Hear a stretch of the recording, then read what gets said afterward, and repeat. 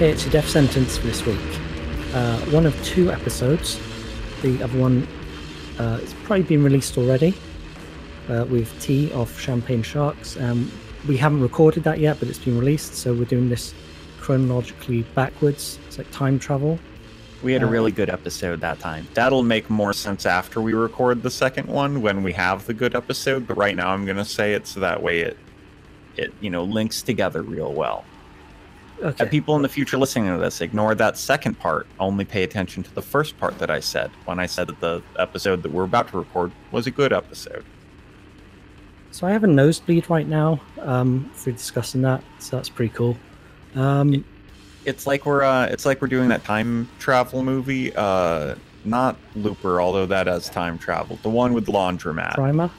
Primer? Yeah, there we go. It's the podcast equivalent of Primer. Yeah, just a long movie that I didn't get. It's probably a good film, but anyway. I watched it with a roommate who was extremely high, and he went insane and watched the movie 9 additional times after we were done. Yeah, I could see that happening. So we've got on the line is the band Putrescine out of San Diego, California. There's, well, guys, sound off. Like, tell everyone your names and like band jobs. I'm Trevor. I do the vocals and guitar. Zach. I do sometimes write. I'm Marie. I do vocal, the drums. Cool. And we wanted them on because their album came out last week and a half ago. It's called The One Reborn, and it is so fucking good. Oh my god. And they seem like cool dudes. So, we want to talk to them about stuff. So yeah, I believe Trevor emailed it to me, and I was just like, "Oh, death metal," and just clicked on it. And I was at work, just sitting in the bathroom, getting paid to do nothing. And I was like, "I'm gonna have to pretend that I'm having a really difficult time because I don't want to." It's so gross. It was so gross sounding. I loved it. Oh, that's awesome! I'm glad you guys enjoyed it. Yeah, it was fantastic. Yeah, really great album. So let's just start with like the normal band questions. So how do you guys get together as a band? Well, Zach and Marie are two of my best friends. I've known them since school, and a little earlier was Zach. And Zach recently, about a year and a half ago, I think, moved to San Diego, and we decided to start working. Our first project fell apart pretty quick. We got of doing it, and let's death metal. And I told Marie what we were doing. She goes, "Let's let me program the drums." It all came to that. Cool. What was the first project? Was it something embarrassing? Totally. It's actually it was like kind of electrical. Like Zach does keyboards and produces, so we try to work that way. Mm-hmm. And we managed to start one of the songs into Entropy, but other than that, there wasn't much to do with anything good to come. Cool. There was some lovely emo vocals on that, though, that I should let anyone hear. It's better when they're death metal.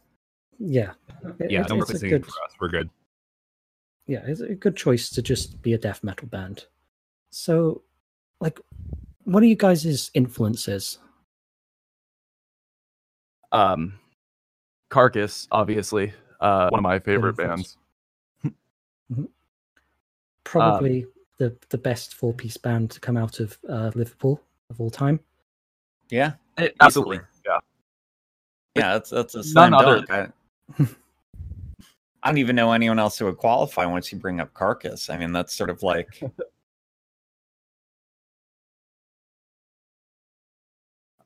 Also, we're pretty big fans of Tucker era Morbid Angel.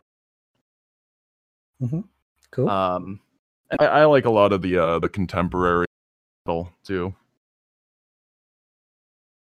Anyone I'm trying a to big write fan. stuff? Oh, sorry. Go ahead, Marie.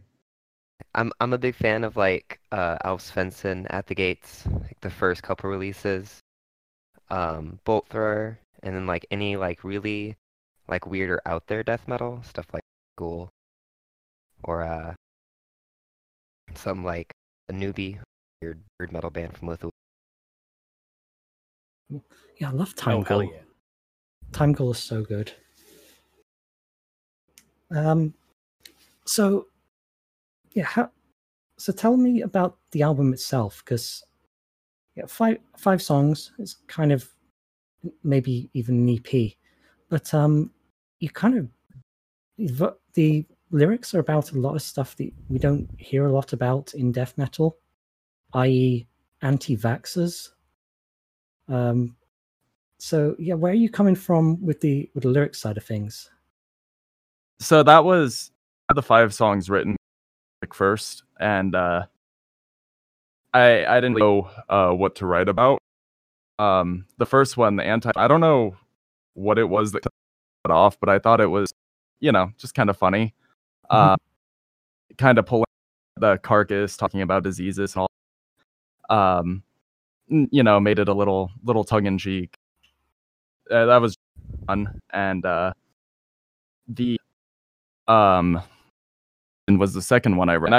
That came about when Elliot Abrams confirmed for special envoy for regime change in Venezuela, and there was an article about what had gone on in El Salvador under him, and that stuff is believable. The absolute cruelty involved, and that kind of got me thinking, like, this is like death metal material. You be horror movies and serial killers and all this violence, and why not shine light on things that actually happen that are almost more unbelievable than anything you think of in a movie? I mean, this described in that song, the family, their heads cut off and around a table with the dinner plates full of blood, and their hands on their heads and held the baby's hand to it. Who comes up with that? I don't think you have to be insane to sit there for a horror movie. That's what these people were actually doing. So I think, we're well for death metal, and it actually gives us a chance to talk about something real. Yeah, that's cool. And what's equally cool about the Venezuela situation is that it resolved itself because Donald Trump got bored of it and has now decided that he's just not into it anymore. So no longer doing regime change there.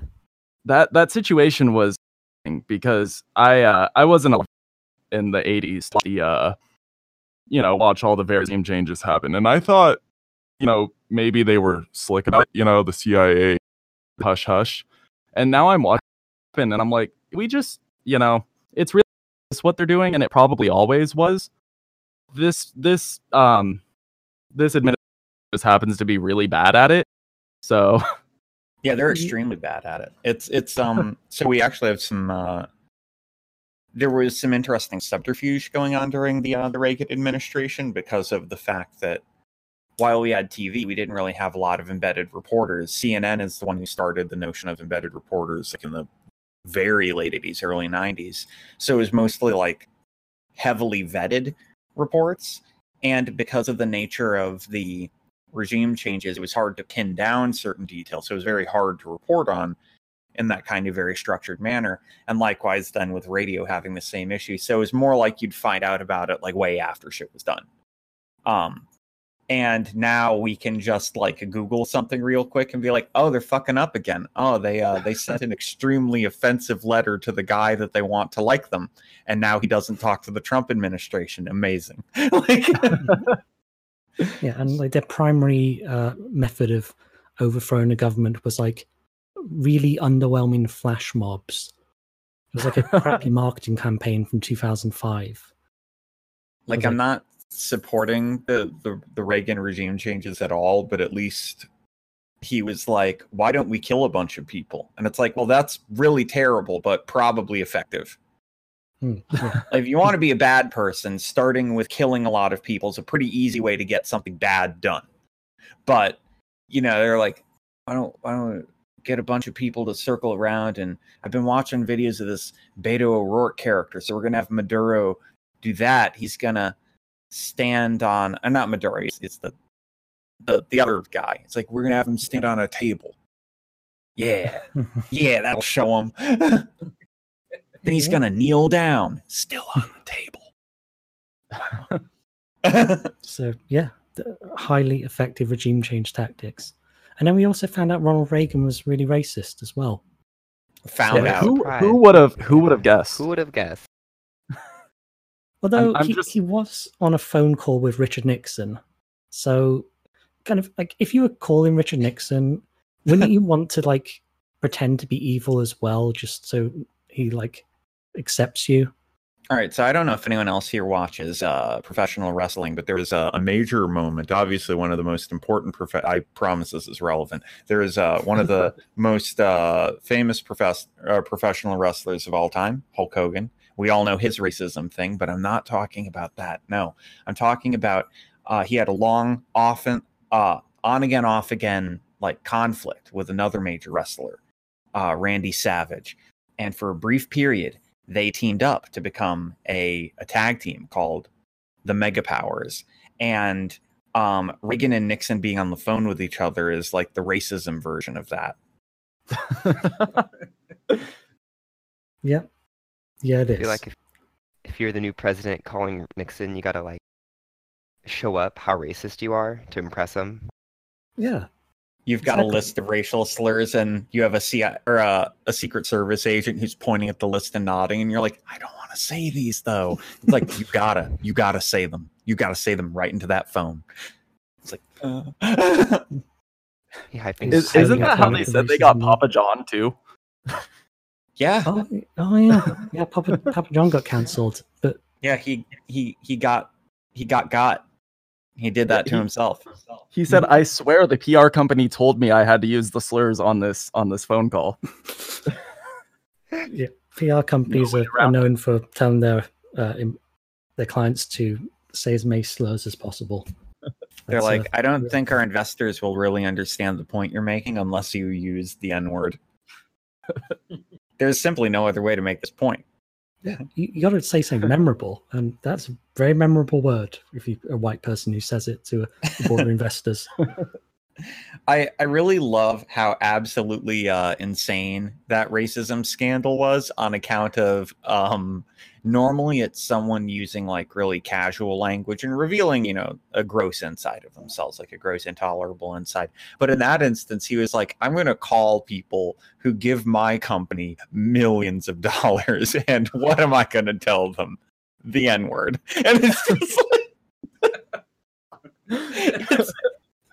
I can imagine if I were to give someone a list of things to do or not do on a conference call with multi-million-dollar investors, like, I wouldn't include don't say any racial slurs because I would imagine that would be a given. Like, it's just a beautifully mystifying, like, I imagine someone in the room when he said it was like, no.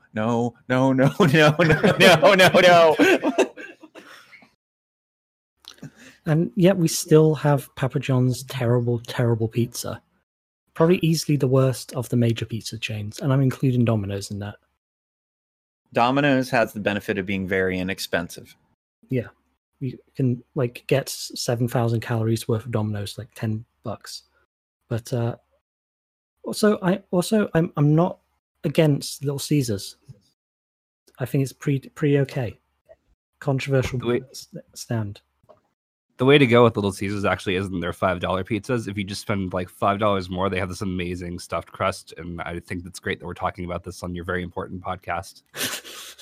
Yeah, exactly. Okay, so ranking the major pizza chains. I actually think Domino's got pretty good after they got called out for being the trash pizza. I agree. The last time I ate it was actually pretty good. all of their pizza is garlic bread. And Like that's Like really, Their dough is garlic bread. like you can't keep your hands clean. that's the key to success, is just make everything garlic bread. Yeah. So Guess their next album will be garlic. We're gonna have to do a song about garlic bread and pizza now. like I've got a slight gluten sensitivity, so if you need me to like describe that, some of the things that happen to my insides when I eat a pizza are pretty death metal. So Oh, that is primo material. That's perfect, actually. Yeah, take a little carcass approach. yeah, and Langdon, listen to your album On the Toilet, so it only makes sense that your next one should be about what happens to me on the toilet when I eat Domino's pizza. It's not my fault that the toilet is the ideal death metal destination. That's just God. Is that generally where you consume your death metal? Normally it's in a chair, but a toilet's a kind of chair. Whoa. If you think with your heart, the toilet is a chair. We're just keeping in line with the theme. I mean, we named our band after something that smells really bad, so it all kind of works together. Yeah, what is a putrescine anyway? Putrescine is one of the chemical scents of death.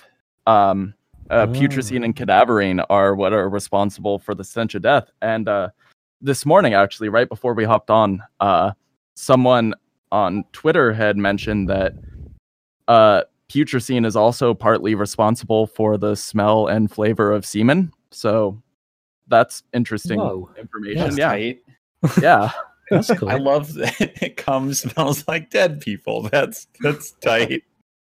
Millions and millions of little dead people. More importantly, though, we got mentioned in Toilet of Hell's little podcast thing, and they had mentioned apparently that there's trace amounts of it in coffee. So I went to send them like a thank you message, like saying like, "Hey, thanks for having us on your show. We're currently enjoying some coffee with like trace amounts of corpses." Wow. It's good. I wonder. Yeah, there's got to be like a bunch of stuff that putrescine is in that we don't know about, or that I don't know about currently. I'm gonna Let's look into outdo this. Toilet of Hell. I'm gonna Google it right now. That's, and the other stuff is called cadaverine. Cadaverine. That's a really sick name. Yeah, so That was in cadaverine. the running for the band name too. It was one of those two. Cool, nice. Apparently, some microalgae has it. Yeah. Okay. Also, it contributes to bad breath and bacterial vaginosis. Okay. The song Yeah, title. take that, Toilet of Hell. Yeah, we said bacterial vaginosis on our show. You claim you're the big toilet metal podcast. You don't have Mr. Cocaine Toilet, and you don't listen to death metal on a toilet. We're living that toilet life. Dude, don't start into podcast beef, okay? The beef will be good. You know, it's like rap. It's good for sales. Okay, well, I'm really glad we got a Mr. Cocaine Toilet mention on our episode. he is the show the, mascot. I keep the Mr. Cocaine Toilet next to me whenever I'm recording an episode, and I lock eyes with its big bright anime eyes and its sweet wife hair. I ask for its immortal spirit to guide me. Yeah, and for our Patreon listeners, if you if you've got, give us a ton of money, we will send you a Mr. Cocaine Toilet signed cocaine toilet for your home or workplace. So you can do coke out of it. I wouldn't suggest that the bowl is very big. You'll die. but it'll be a hell of a way to go. A toilet of hell of way to go. Oh, Aww. okay. On that truly excremental pun, let's play some death metal. So you guys wanted to play a Carcass song, right? Yeah. Okay, which one? Because they have a few. It was Rupture Purulence. Nice. Okay, why this song and why Carcass specifically? And for me, it's my favorite Carcass song, and we all love Carcass. Good. Yeah, And- Marie jumped first, so yeah, it's that song now. Okay. Okay.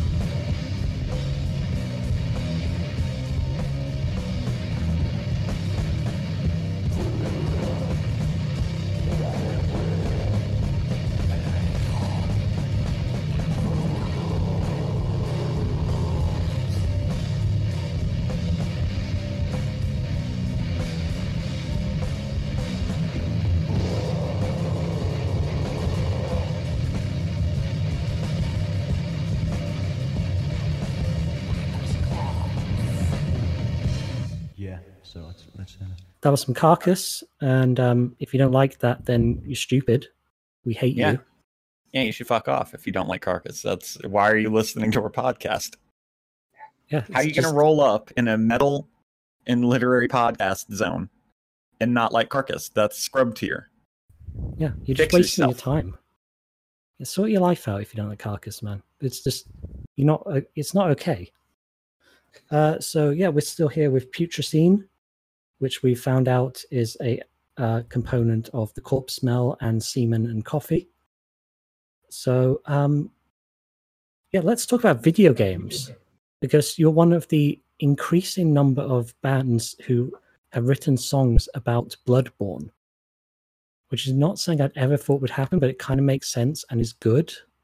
Yeah, I mean, if you look at Bloodborne or hear anyone describe Bloodborne to you, you're like, yeah. it's really perfect. And there's been tons of metal that dealt with the Lovecraft, and I really got out of Bloodborne that it's a more Japanese take on Lovecraft, and that it's got more weird tentacle stuff. So it's perfect, Yeah. So, when you played Bloodborne, what was your build? Tell me about your Bloodborne experience. So I usually go for dexterity builds, keep the speed high. Good build. I think I ended up using Ludwig's sword for the last half of the game. Oh, same. That was the Ludwig's Holy Blade, I believe. Yeah. For me, I pretty much stuck with the saw cleaver all the way through. All I know is I wanted to be strong and I wanted to go really fast. So that was kind of my Bloodborne experience, because like the whole thing is just so like aggression based, especially with the way you can leech back your health after you take a hit. So you want to be fast. You want to like get up in there. Like the aggression is like the entire driving force of like the combat in that game. Yeah. I strongly appreciate that answer. Sweet. A singular desire to be strong and fast, like a train. It's a very anime thing to want, really. Yeah, it's hugely animated. You just want to be the strongest and fastest guy. Bloodborne is a kind of anime. No. It's not. I think so. No, it's really not. For one, it's good, and two, I don't hate it. Anime can be good sometimes when it tries very hard, which it often doesn't. Yeah, I'm poised at the edge of watching the show Demon Slayer because I've heard so many good things about it. I've mostly been reading a manga called Investor Z, which is about a little boy who invests in the stock market. They refer to Warren Buffett as Buffett-sama.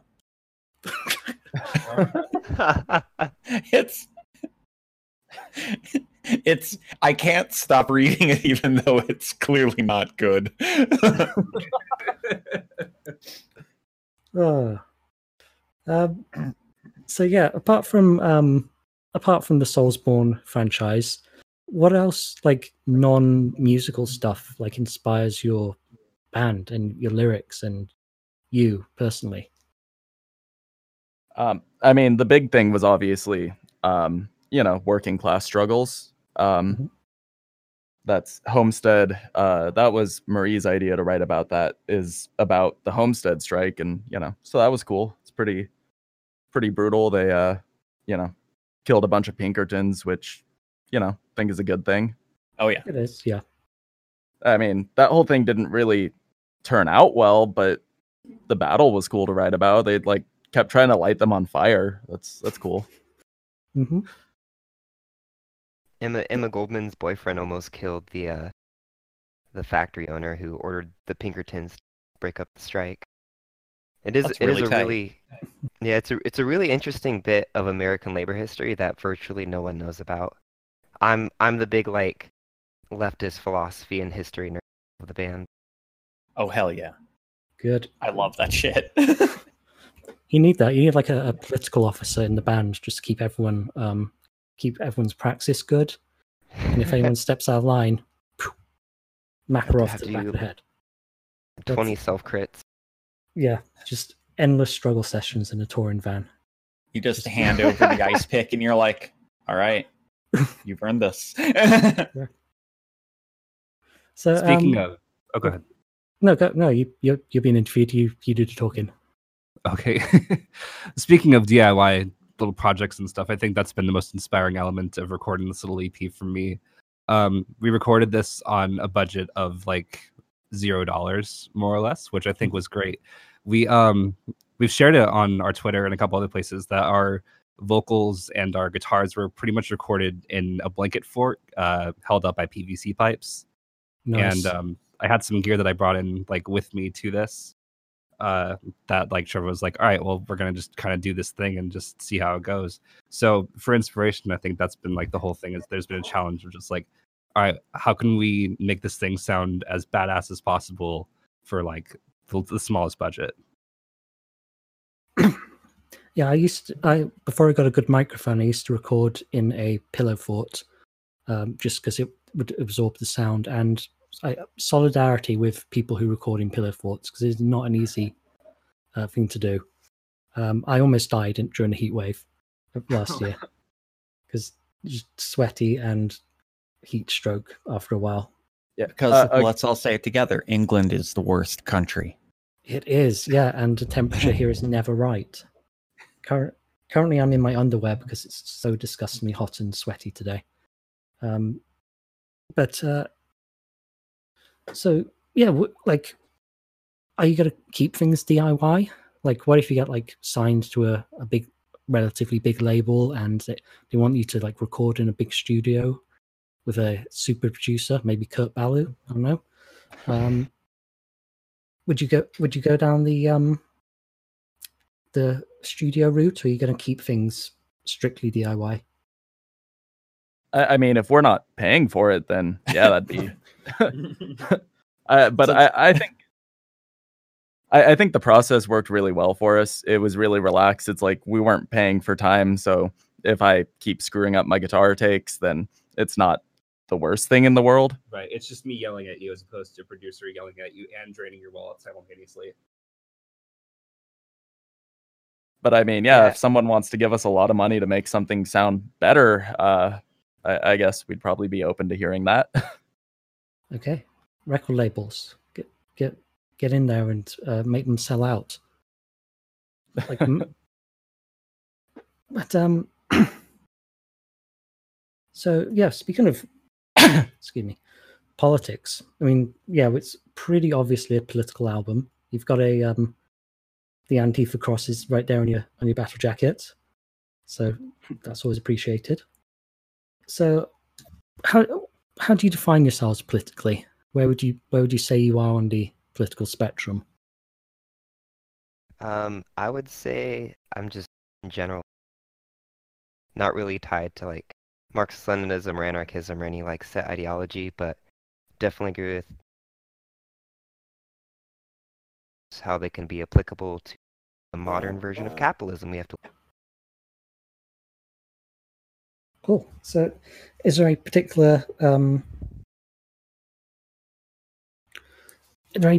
like thinkers or any particular texts that have inspired you and that you come back to?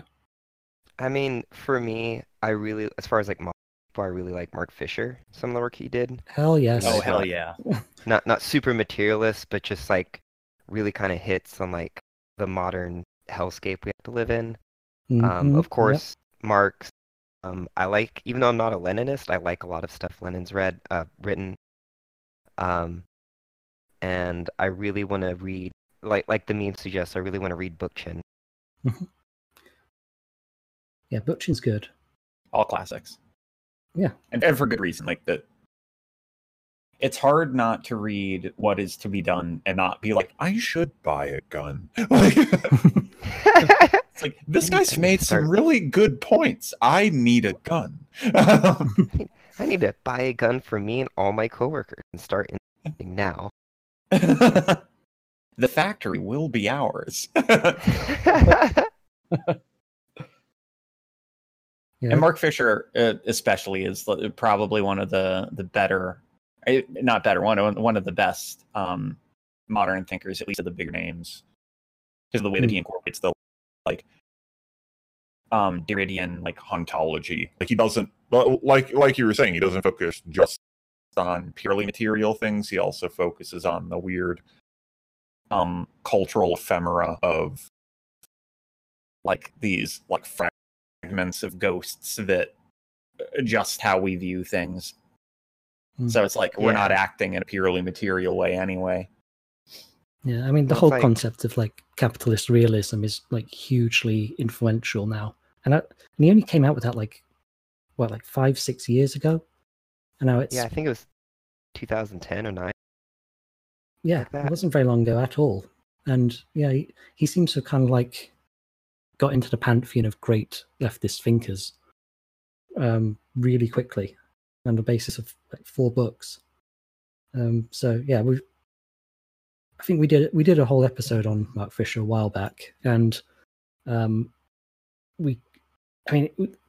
it's it's kind of almost become a cliche of leftist podcasters talking about Mark Fisher on a show because people do that rather a lot. But I with mean, good reason. it's like the Velvet Underground thing of like that super cliched quote of like only 100 people bought the records, but all 100 started bands. The same thing with like reading K-Punk as he was making it. It's hard not to read that and be like, yeah, I'm gonna do my own thing. Yeah. Whether like starting like a little zine, starting a community center, starting a podcast, anything like that. In most cases, starting a podcast. Yeah. We are white, so that's the white people thing to do. Yeah, it's the white man's current burden is to start podcasts. Yeah. Any more one two white people get together, got to start a podcast.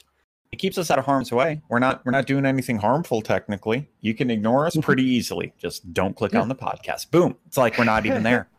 I know. I've had too much cishet white dudes be like, all right, let's listen to a little less podcasts. Boom, they're gone. Live your life. Be free. Technically, we are harmful because we've probably made terroristic or threats in probably most episodes now. We have to take down the last Koch brother. Oh yeah, but we're gonna talk about him on next episode. Oh yeah. Specifically, I'm going to do a musical tribute to him.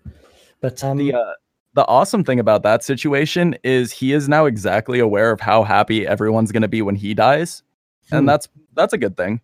Yeah. Well, I really hope Charles Koch is is just aware if he's online or something, because he's bound to be on some kind of insulated billionaire world where everyone tells him how great he is all the time. I just hope there's a little crack in there and he can see loads of people going yeah, bitch, you dead, to his dead dumb brother who died.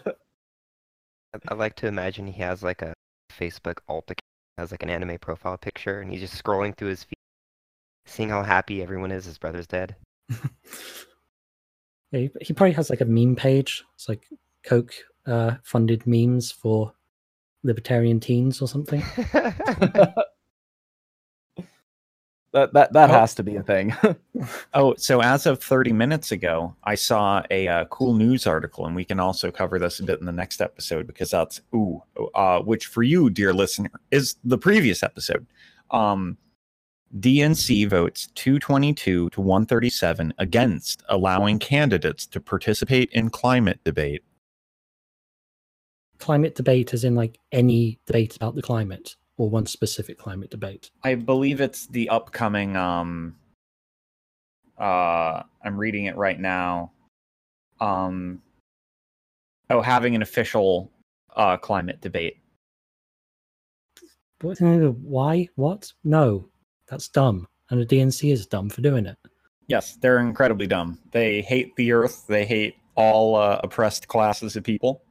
Yep. I could trot out all the standard things to say about them, but you've heard all of them and they're all true. They just remain true.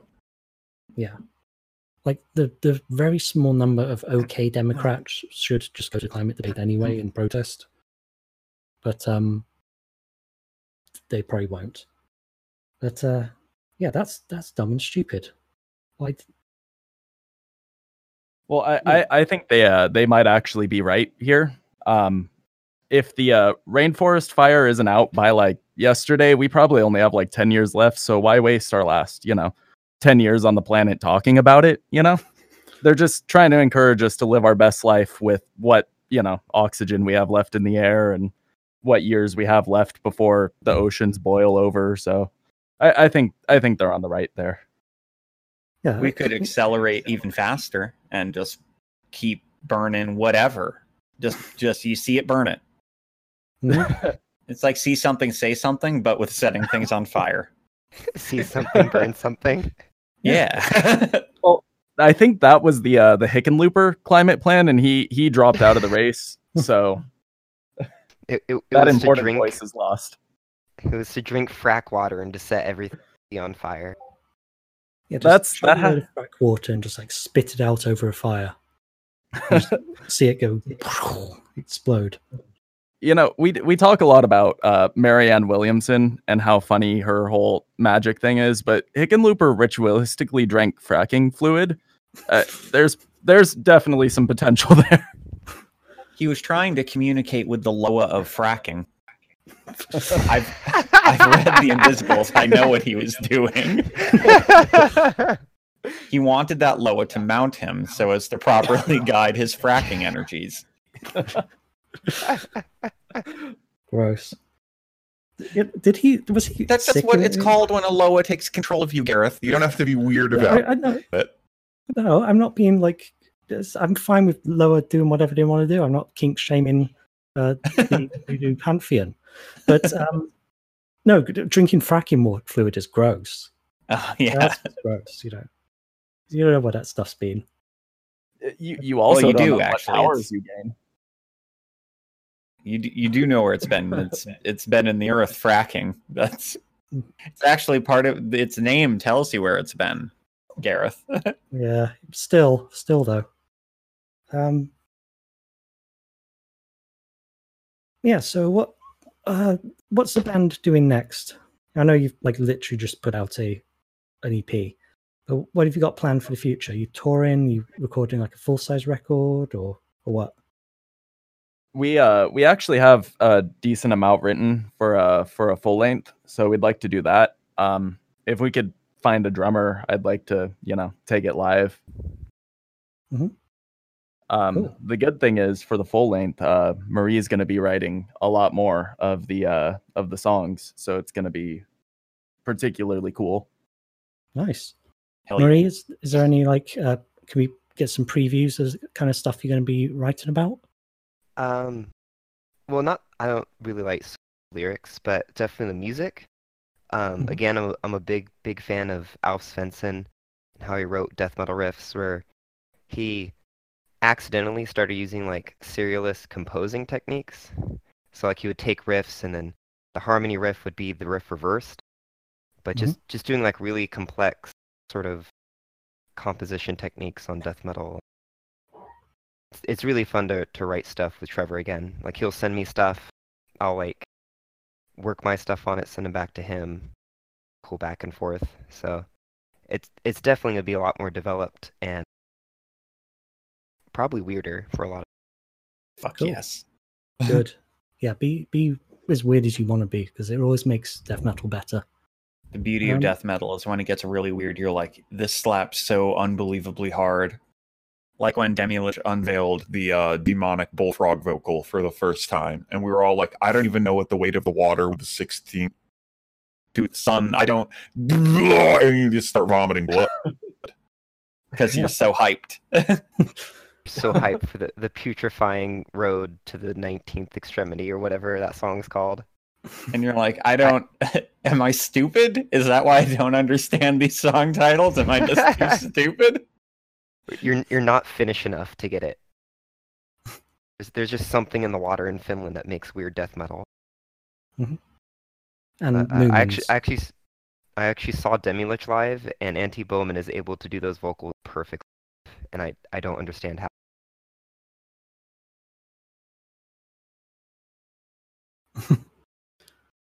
Cool. So yeah, enough talking about your music. Let's play some. Let's throw on the title track from The One Reborn. And do you want to tell us a little bit about this song, what it's about, and how you recorded it, and just kind of intro the song? So that one is about a boss from Bloodborne. Nice. My particular favorite, the One Reborn, it's just a mass of corpses with like a dude riding it, and it vomits black sludge. It's pretty fucking metal. Just that whole thing. So that's what the lyrics are about, and I guess in keeping with the political themes, it was like a experiment of powerful men to ascend themselves to godhood by just killing a bunch of poor people and slapping them into a flesh monster. And that kind of sounds like what rich people do throughout history. Just try to achieve greatness and trample over everyone in their paths. So it works like that. Nice. Yeah, Epstein was into some flesh monster stuff. Right, his temple has probably got like a few One Reborns just sitting around in there. So yeah, we're gonna be playing the One Reborn. I'm like tempted to just replay Bloodborne now because it's just so great, and like tons of bands have started making songs about it, which is really good and really unexpected, and I love it. So yeah, check out the One Reborn, both the album and song. Check out Preacher Scene when they put out a full length. Read Lenin. What is to be done. Good old book there. Read Mark Fisher, obviously. And and come back next week for more books and talking and metal stuff. So here's One Reborn.